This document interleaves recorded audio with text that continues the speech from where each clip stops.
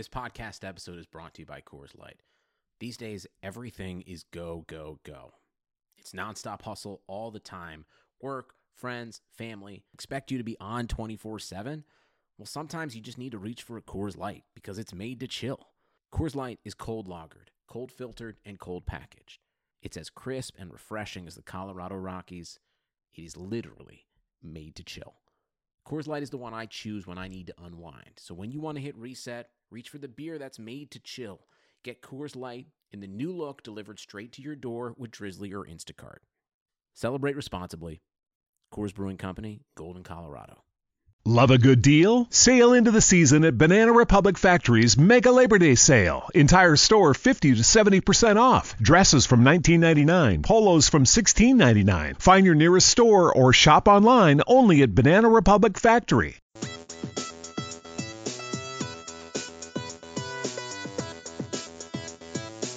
You are listening to On the Daily, the RotoViz Daily Fantasy Sports Podcast, powered by RotoViz Radio.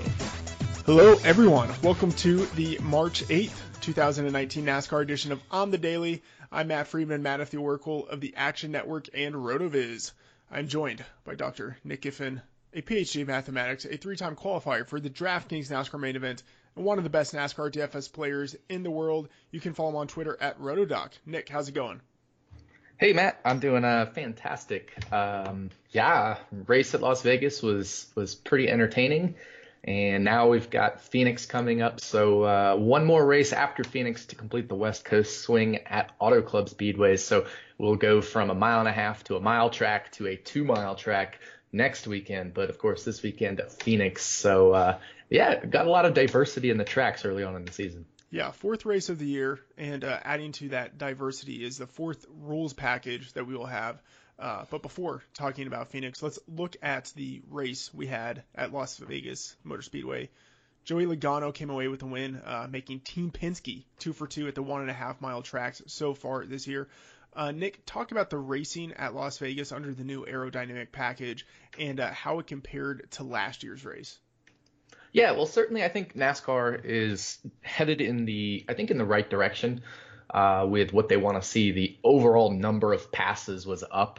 Of course, NASCAR is also going to tout that there were more passes for the lead on the track, but that can be a little bit misleading because, if two cars are running side by side and they happen to be trading the lead back and forth around one or two consecutive laps, they'll, even though they're not counting it at the start finish line is what NASCAR is counting it at any scoring loop.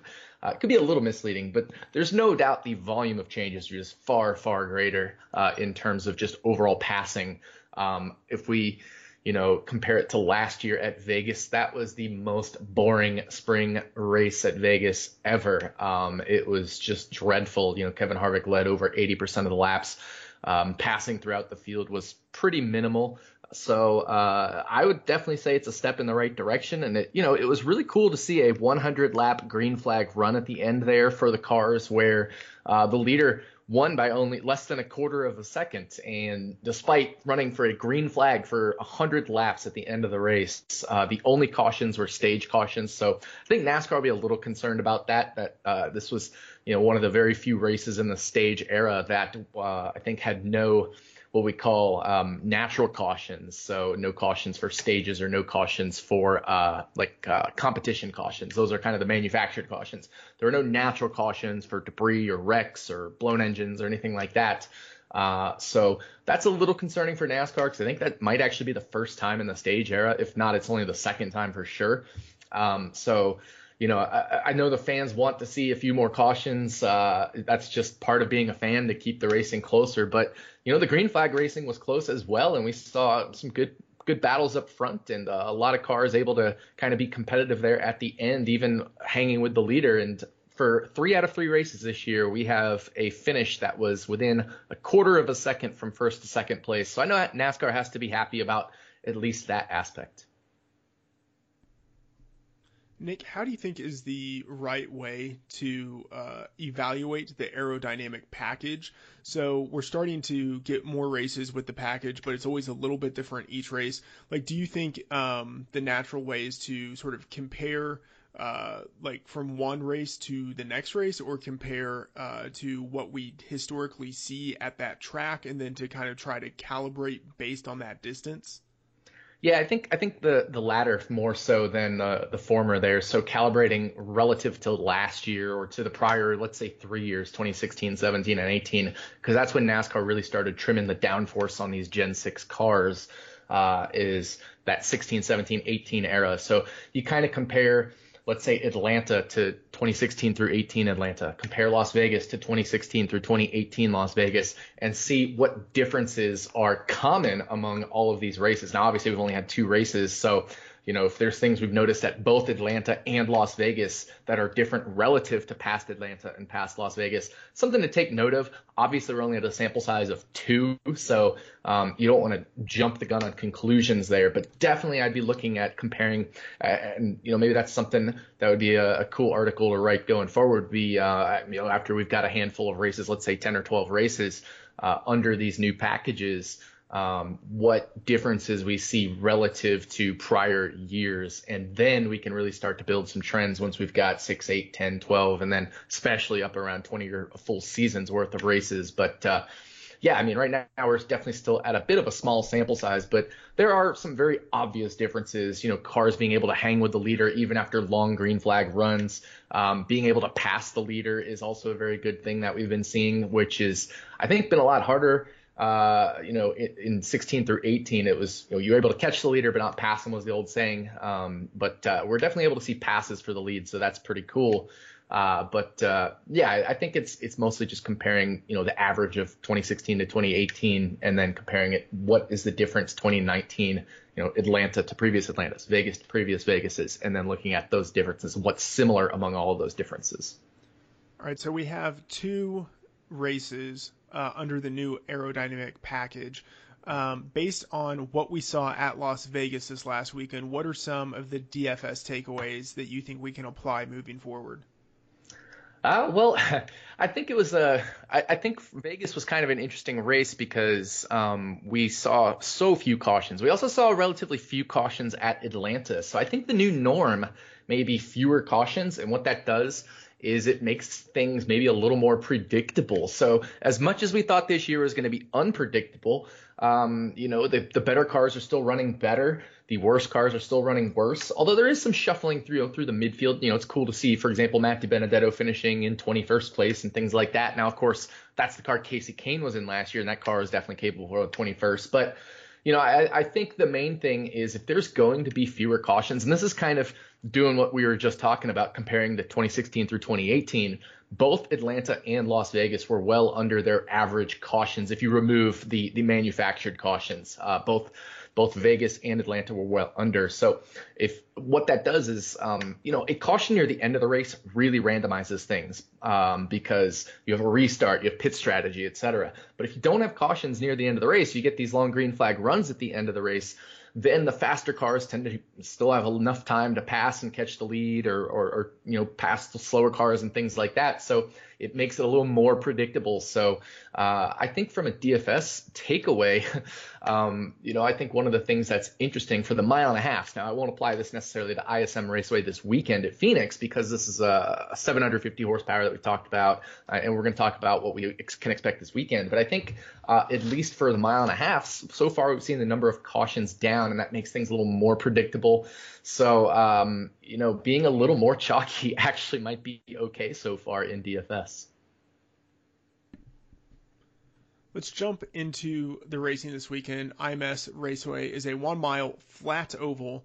And as you mentioned, we will have the 750 horsepower, just like we had in 2018. But unlike last year, the cars will continue to race with the larger rear spoiler, the splitter, and the radiator pan. What impact do you think the changes from last year to this year will have on what we see at Phoenix? Yeah, so obviously the horsepower is the same, but the larger spoiler, splitter, wider radiator pan, etc., all those things are designed to create more drag and, as a result, more downforce. And so what that's going to do is that's going to let these cars go faster through the corners. More downforce means more grippiness on the track, so you don't have to ease off the throttle, ease off the gas as much to make the corner. And you still don't really lose much straightaway speed because we're only at a mile track. So the overall trade-off is these cars are probably going to be faster than last year. And it also just faster through the corners. And what that means, if the cars are going to be faster through the corners, I actually think it's going to be harder to pass at Phoenix than in previous years. So, we've already seen dominators at Phoenix, but I think you could really see it be hard to pass the leader at Phoenix. If he's got that clean air, he's got a lot of downforce to just stick to the track, make it through the optimal low line through the corner there. It's going to be really hard to pass the leader. So unlike Las Vegas, unlike Atlanta, where we've got the mile and a half, that downforce level doesn't matter as much because of the draft mattering more. We're not going to see the draft come into play at Phoenix, and you're going to see that downforce matter so much more. So if we compare, for example, just practice one at Phoenix, the single lap speed, you've got Ryan Blaney at 141.7 miles an hour. And then let's go back and look at the practice one speed for the first Phoenix race last year, 138.2. So 3.5 miles an hour faster this year for Blaney, who is the fastest in opening practice on a single lap, versus Larson, who was fastest on a single lap in opening practice last year. So you definitely will see faster speeds at Phoenix. And that's because of the increased downforce making cornering better, which I actually think will make passing harder because the draft really isn't coming into play. So track position is going to be extremely important this weekend.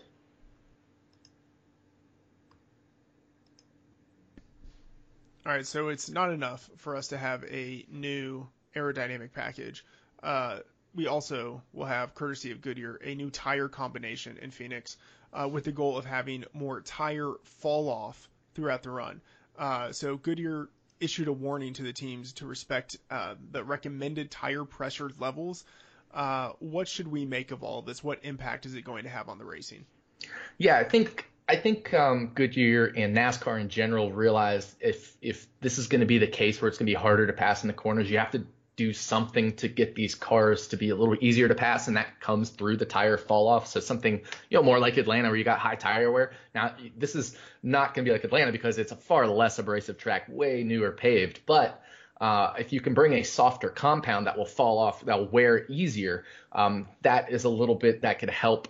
But the other thing that happens is when you have one of these warnings issued by Goodyear, is inevitably you have teams running under the recommended pressures anyway, just to try to get a little more grip advantage, because if you run lower pressures, there's more contact surface area with the ground, and that gives you more grip through the corners. So you could see more tire blowouts, and we have seen that in Phoenix in the past. We've seen melted beads or just tire blowouts in general when things have either been hotter with the brake temperatures or just running under the recommended tire pressures. So we could see tire blowouts at Phoenix, which could add a little bit of randomness to the race. But overall, I don't know if the Goodyear tires, the softer compound is going to be enough to overcome just the fact that A, it's already hard to pass at a short flat track, and B, now we've got that extra downforce.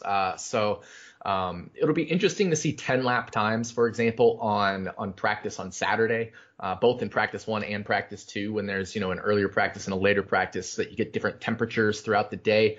And because, of course, this race will be run pretty much in the heat of the day in Phoenix. Now, I haven't looked at the weather forecast for Phoenix yet. That's something I typically do on Saturday morning and then Sunday, and try to compare Saturday to Sunday weather. But it'll definitely be interesting to see practice 1 and practice 2 on Saturday. Look at those long run speeds. How much are things falling off? Does anybody have a tire problem in practice? Because if you see some tire issues in practice, whether excessive wear or a blown tire or a flat tire or things like that, then that could give some indications for the race. But as far as the actual passing on track, even though it's going to be a softer compound with the goal of more wear, I still don't think it's going to be enough to overcome the difficulty in passing. Love a good deal? Sail into the season at Banana Republic Factory's Mega Labor Day Sale. Entire store 50 to 70% off. Dresses from $19.99. Polos from $16.99. Find your nearest store or shop online only at Banana Republic Factory. They call you the Grill Master. You've seared the thickest porterhouse in the butcher shop. And as you lift that first forkful to your mouth, you savor the moment. To get amazing offers during the Mercedes-Benz summer event, like the 2019 C-Class sedan and GLC SUV. the perfect recipes of driving performance. Plus, you can enjoy 6 months of Sirius XM All Access included. The Mercedes-Benz Summer Event, now serving limited time offers on a select lineup of vehicles. Offers end September 3rd. Mercedes-Benz, the best or nothing. With all of that said, do you expect racing this weekend to be more random, less random, or about what we've typically seen in previous years?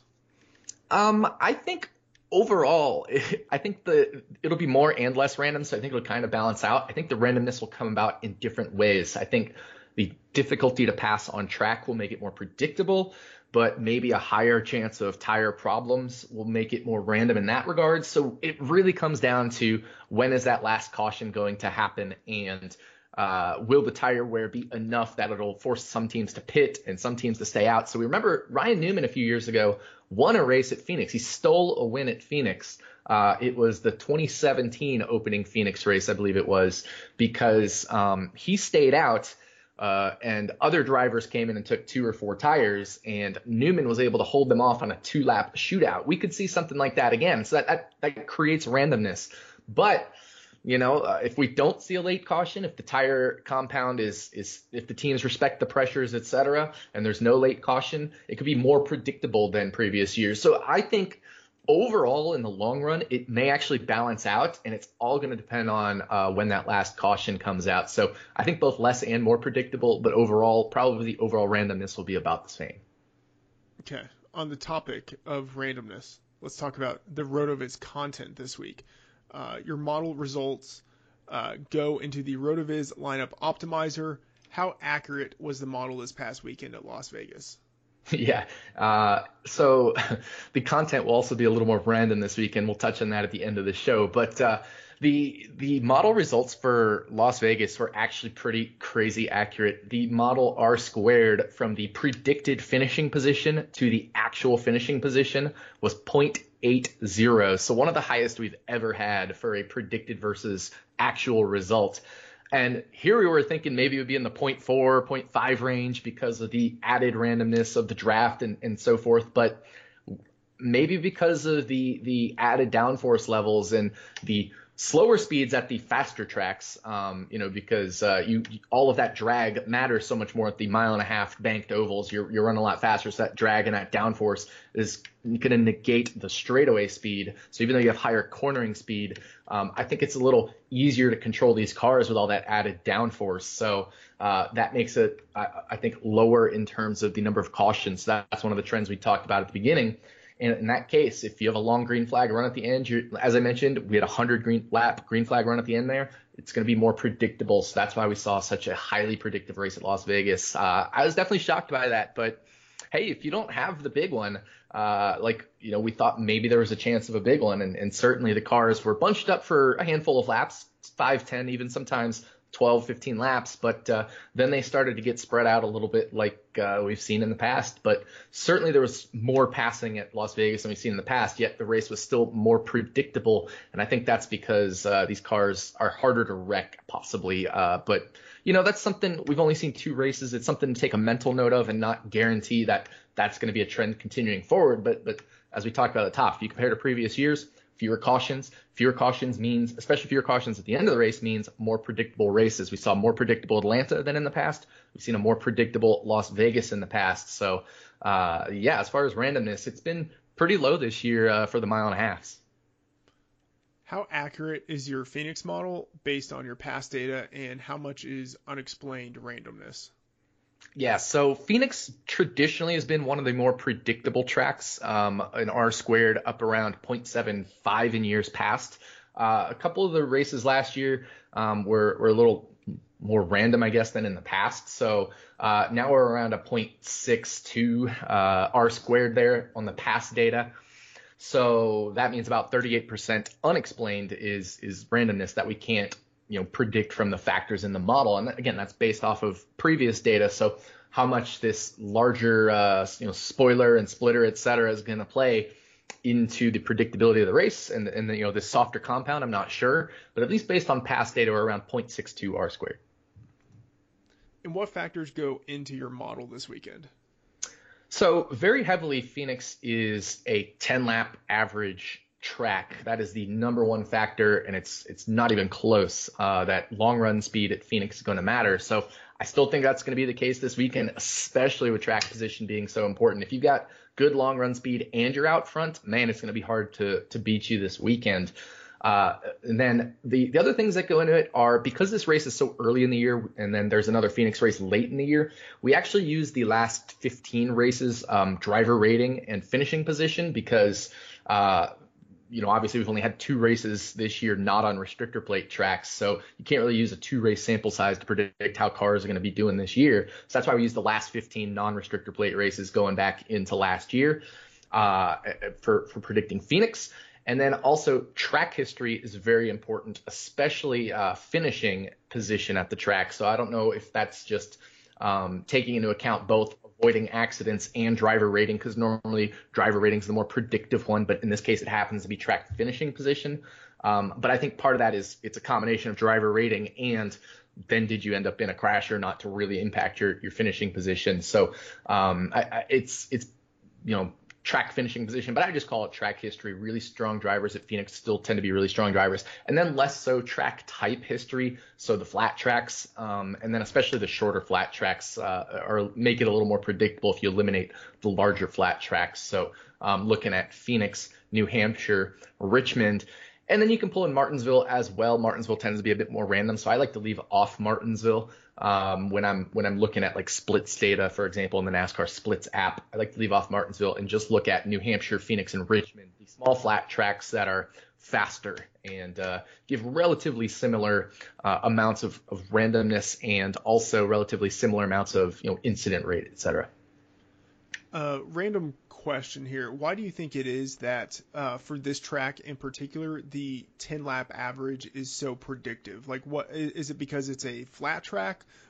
What is it about Phoenix that makes it different different from the other tracks? Yeah, I think, certainly 10-lap average is useful at most of the tracks, right. But the thing you get at Phoenix is just the fact that because it's shorter, you get more cars that run a 10-lap average, whereas like at a 1.5 mile or a 2-mile oval, you may only get 15 or 19 cars that run a 10-lap average in final practice, and that makes it just less predictive overall because you have less data on that. But the shorter tracks, you tend to have more data.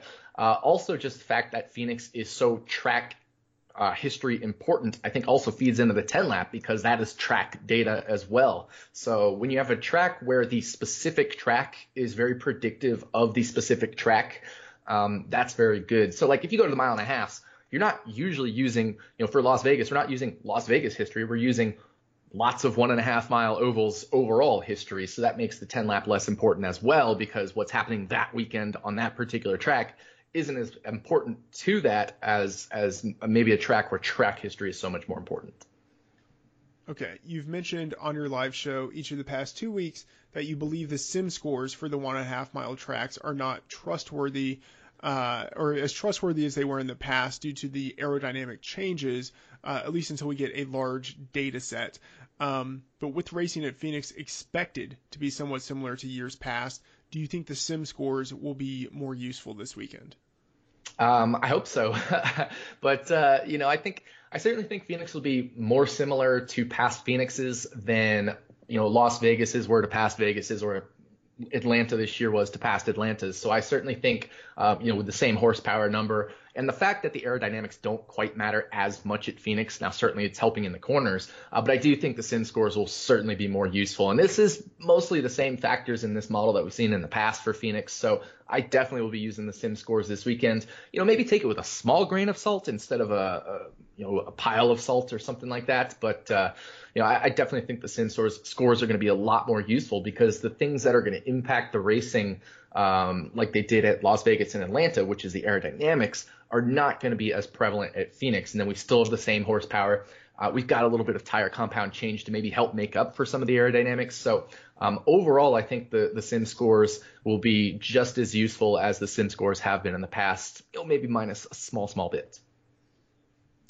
Let's talk about dominators. Each of the first 3 races this year has had at least 5 drivers lead at least 5% of the laps.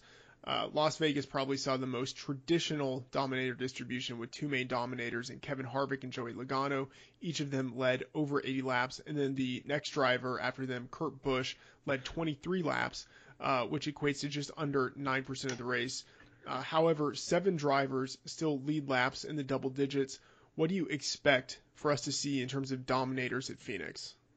Yeah, I think Dominators has been one of the interesting early storylines, just overall with, Daytona having a wide distribution of Dominators, Atlanta having mainly Kyle Larson, but then everybody after that being a wide distribution of double-digit, laps led. And now, similarly at Las Vegas, a lot of that did come through pit strategy. You saw multiple different strategies at Las Vegas that helped, certain drivers gain some extra laps led there. But I do think there is a little bit wider distribution of dominators at the 1.5 miles, especially given, what we saw at Atlanta and Las Vegas, making it easier to pass the leader, etc. I don't necessarily think that's going to be the case at Phoenix. Now, if you look at, for example, dominators at Phoenix in the past, there've traditionally been maybe let's say 3 dominators. So we go to the first race in 2016, and there was three drivers that led over 20% of the laps. Second race of 2016, there were 3 drivers that led over 17% of laps, so that's at least 55 laps led. First race of 2017, you had 3 drivers lead over a quarter of the race. And then, finally, I guess the second race of 2017, you really had 2 main dominators. And then you had another 2 main dominator race in the first race of last year. And then second race last year, you had 3. So it's mostly been 3s with some 2s. I think I don't expect as much pit strategy to come into play, or not. I wouldn't say as much, but I wouldn't say any more than in the past at Phoenix. So I still think you could see 3 dominators. But because it'll probably be harder to pass the leader, I think it'll probably be 2 dominators as the most likely outcome, with some potential for 3 and maybe even just 1 where somebody like Harvick or Kyle Busch just stinks up the joint and leads 80% of the laps. I think it's pretty less likely at a mile track like Phoenix than if we were to say, I think it's going to be impossible to pass at a 1.5 mile or 2 mile track, like we saw last year at Las Vegas with Harvick leading 80% of the laps, or Truex a couple years ago leading 388 of the 400 laps at Charlotte. So I think we'll still probably see 2 dominators or 3 dominators this weekend, but I would probably lean a little more towards 2, just because I do think it's going to be harder to pass the leader. That said, pit strategy could still come into play and make it a 3 dominator race. What are the factors you are looking at to get a sense of who might be dominant this weekend? Track history, man. It is all about the track history with dominators as well. You typically see the same drivers lead, most of the laps at Phoenix. So, for example, Kyle Busch, Kevin Harvick, those are definitely going to be the 2 main dominators, just because they've led so much in the past. Then you've got Chase Elliott, who also consistently finds himself up front at Phoenix. So it just tends to be the same guys over and over and over again. And so really we're looking at track history dominance. Also a little bit, of course, of 10 lap speed and year-to-date performance, or last 15 race performance comes into play. But really it's all about past track dominance, not even track type dominance, but past Phoenix dominance when looking at predicting future Phoenix dominators.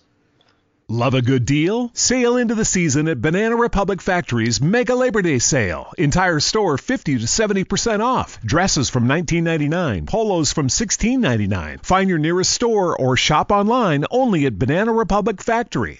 Geico presents yet another voicemail from your roommate. Hi.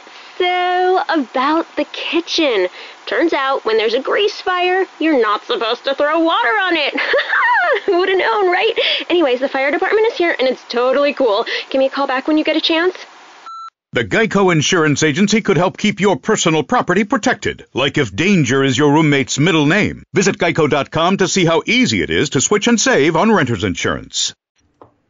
And with no prior knowledge about qualifying or practice, because we are recording this on Friday afternoon, who are the drivers you are looking at right now who fit best that criteria?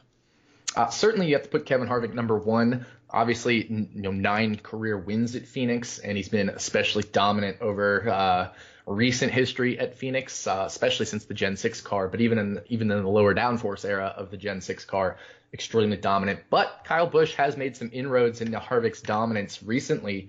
Actually, has a better average finish than Harvick each of the past 2 years at Phoenix. So that's kind of interesting to see. So those two are absolutely the top 2 Dominator candidates, even under the new Aero package. And I would say Kevin Harvick may be a little more favored under this new package, just because we've seen it work better for him at the 1.5 miles. Now, I don't know how much that's going to translate to Phoenix, but maybe the team has a little bit more of an edge than the Joe Gibbs guys on at least getting a handle of the splitter, spoiler, etc. type of thing. So I would definitely give the edge to Harvick over Kyle Busch, but those two are right neck and neck as the top 2 Dominator candidates, and rightly so based off their track history. But after that, I think there's a nice group of like Chase Elliott, Kyle Larson, and then you might even see somebody sneak in from the lower part of the Hendrick team, like William Byron or Alex Bowman, who have both had a lot of success at either Phoenix or at the smaller flat tracks.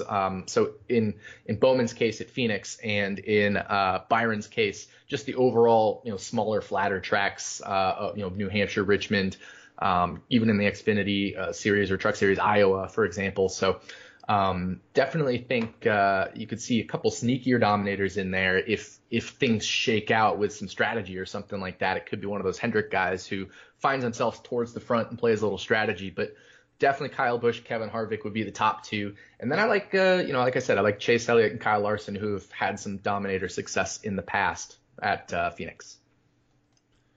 You've also talked about the criteria that goes into your finishing position model. What drivers are undervalued heading into the weekend based on your criteria? Yeah, so, I definitely think Chase Elliott is the most undervalued of the top tier. He's priced down in 8th position at 9,300, and considering I think he could be a top 3 or 4 Dominator candidate, that certainly makes him undervalued at 9,300 heading into the weekend. Somebody else that I think could be a little underrated, as I mentioned earlier, is William Byron. He has an outside shot at dominating. He's only 7,000. I'd put him in more of like the mid 7K range, maybe even closer to the upper 7K range. You compare him to his teammate Jimmy Johnson there, or compare him to Alex Bowman. He's right in that neighborhood of the Hendrick cars there, especially when you compare him to Alex Bowman and you take the larger flat track sample size. William Byron, 79.3 driver rating. Alex Bowman, 75.7 driver rating. Both of them with around a 13.5 average finish. And Byron, the better quality pass percentage, the better average running position as well. So I certainly like, William Byron this weekend as an undervalued, I guess, lower priced driver at 7,000. I think he should be mid 7, maybe even upper 7K range. So you got Chase Elliott up the top. You got Alex Bowman down there at the bottom. Those two would be my most undervalued drivers. Now, certainly I think, you look at the top of the charts, Kevin Harvick 1, Kyle Busch 2. Those are probably, if either of them dominates, those are going to be the best values overall, just because they're going to accrue so many Dominator points. But really, they're just priced that high because, DraftKings thinks those are the 2 best cars here. And so price doesn't really matter for those guys. And that's why I kind of consider them undervalued, because as long as one of the 2 of them dominates, they're going to be worth it if, you went up to 14 or 15,000 even. So undervalued in that regards, that they could just crush a ton of laps and win the race, and that would make them a little undervalued as well. And which drivers do you think are overvalued based on your model? Couple drivers that I think are overvalued. Very first, I have to start with Ryan Blaney. Now, I know he's priced down at $8,200, and DraftKings did a very good job of knocking him down this weekend in terms of price. But if you just look at his performance at these kinds of tracks, he's right there in that William Byron range. 80.2 driver rating at these small flat tracks over the past 2 years. And it gets even worse if you just look at Phoenix compared to Byron. So, Blaney has definitely struggled at these smaller, flatter tracks. And then another driver that has really struggled is Paul Menard. And I hate to say it, but Paul Menard really should be priced, and he's priced at 6,800 this weekend. he really should be priced in the low 6K range, down there with Ty Dillon and Bubba Wallace, and maybe lower than Chris Buescher, because you look at his splits. Well, Buescher hasn't been that great either, but you look at his splits, he's right in that range of Ty Dillon and Bubba Wallace. He's got a 60.4 driver rating, Ty Dillon 58.1. The next driver above Paul Menard, 72.2, so 12 driver rating points higher. I mean, that's an average running position difference of 22.2 versus 16.6, average finish of 16 to 22, and that driver is Austin Dillon. So you really want at least a significant gap between Paul Menard and the drivers in front of him, like William Byron, Ryan Newman, Bowman, Dillon, all of whom are so much better. You could also, maybe say Ricky Stenhouse is a little overpriced at $7,500. But even though DraftKings did put Paul Menard down at the bottom of that tier of drivers that I mentioned, he really shouldn't be at the bottom of that tier, because there is a gap between them and Paul Menard. I would price Paul Menard maybe around $6,300, $6,400 this weekend, just based off of his track history. He's up at 68. I mean, heck, I might even price him down at 61 or 200 this weekend. So I think he's definitely overpriced. I still think Blaney is a little overpriced. I'd have him maybe more around 77 instead of 82.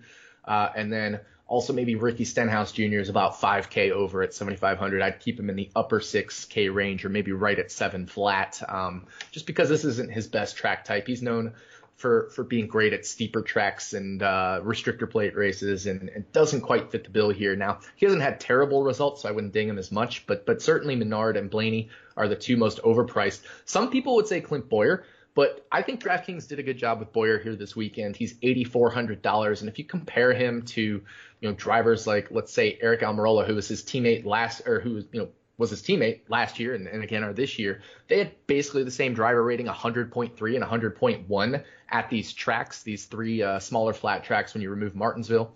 So I mean, that's a wash. And then if you just look at Phoenix, certainly, Clint Bowyer struggles at Phoenix over a larger sample size, but last year he actually outran his teammate Eric Almirola in terms of removing DNFs and then looking at the finishing position. Bowyer finished 6th to Almirola 5.5, but driver rating, Clint Bowyer 103.5 to Almirola 92.8.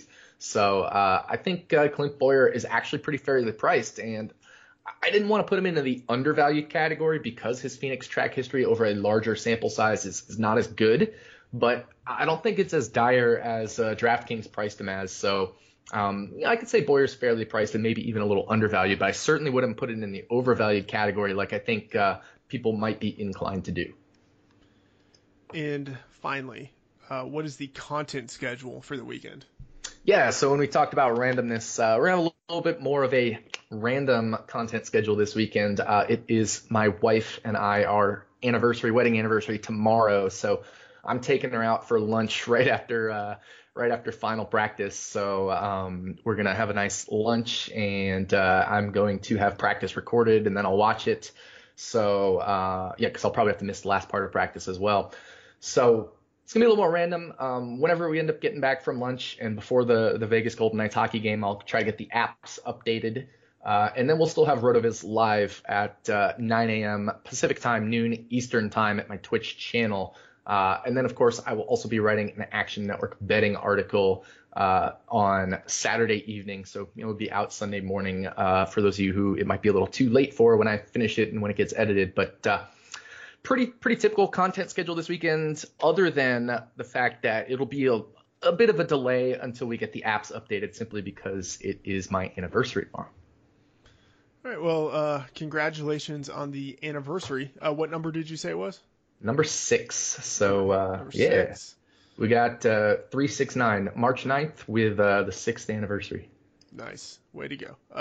That is going to do it for this NASCAR edition of On the Daily. For Nick Giffen on Twitter at Rotodoc, I'm Matt Freeman, Matt at the Oracle. Thanks for tuning in.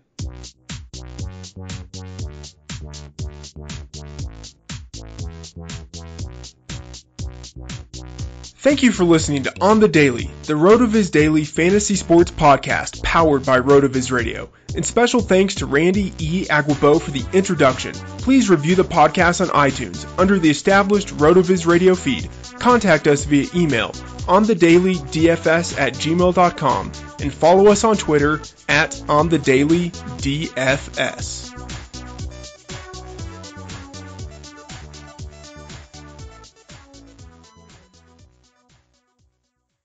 Love a good deal? Sail into the season at Banana Republic Factory's Mega Labor Day Sale. Entire store 50 to 70% off. Dresses from $19.99. Polos from $16.99. Find your nearest store or shop online only at Banana Republic Factory.